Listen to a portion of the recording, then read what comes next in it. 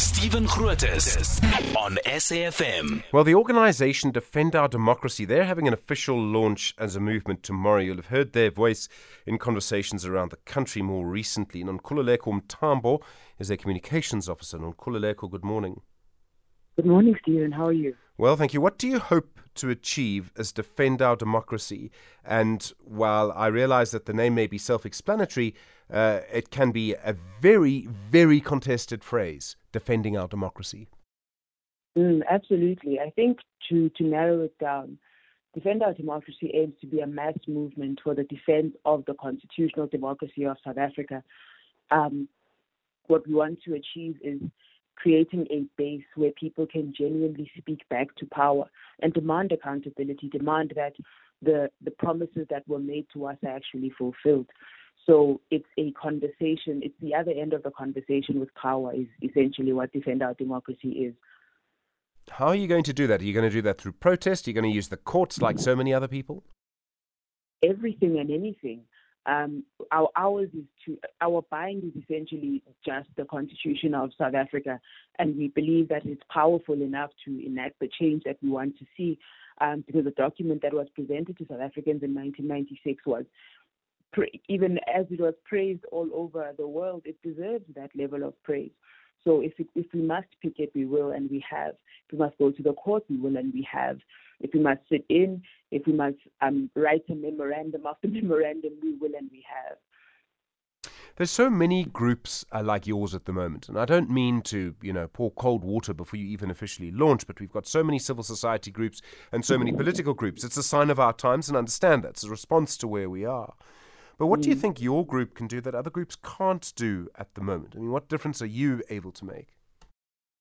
Well, one, I think just to contrast us with the political parties, I believe that there needs to be a richer politics in South Africa that doesn't necessitate that one goes to an election in order to actually serve the people that they wish to serve and speak to the power structures and institutions that are relevant to them.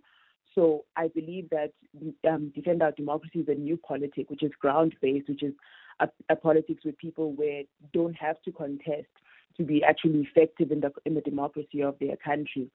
And I believe in terms of other civil society movements, I think absolutely they're there and they should. It's good that they exist.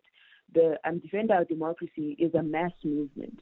So all of them that exist can exist within the Defend Our Democracy umbrella. I think it's a platform, it's an umbrella, it's a big house where all of us can live and all of us can participate in this democracy, which has to be participated in every day in order for it to be sustained. We're seeing many people, I think, giving up on democracy. There are figures from the HSRC this week that in KwaZulu-Natal, something like 35% of people, I think it was, believe that democracy doesn't matter anymore. We know that fewer and fewer people are voting. More and more people, some famous cooks on Twitter, for example, tell us that we should follow the Rwandan example. I mean, I worry that people are giving up on democracy as an idea all in all. I think it's a very true worry, and I don't think your worry is placed wrongly, but it is also at the same time that we are being told, and we find out every day the level at which our constitution is untested, the ground that we have not covered, where we are consistently people with great theory and we have great documents and papers. However, there's nothing on the ground to enact that. And I believe that's fundamentally why the movement needs to exist, because we believe that South Africans haven't seen democracy work to the extent that it should work. So whatever people have given up on is only 10% of the potential of the thing that they actually should be getting and deserve.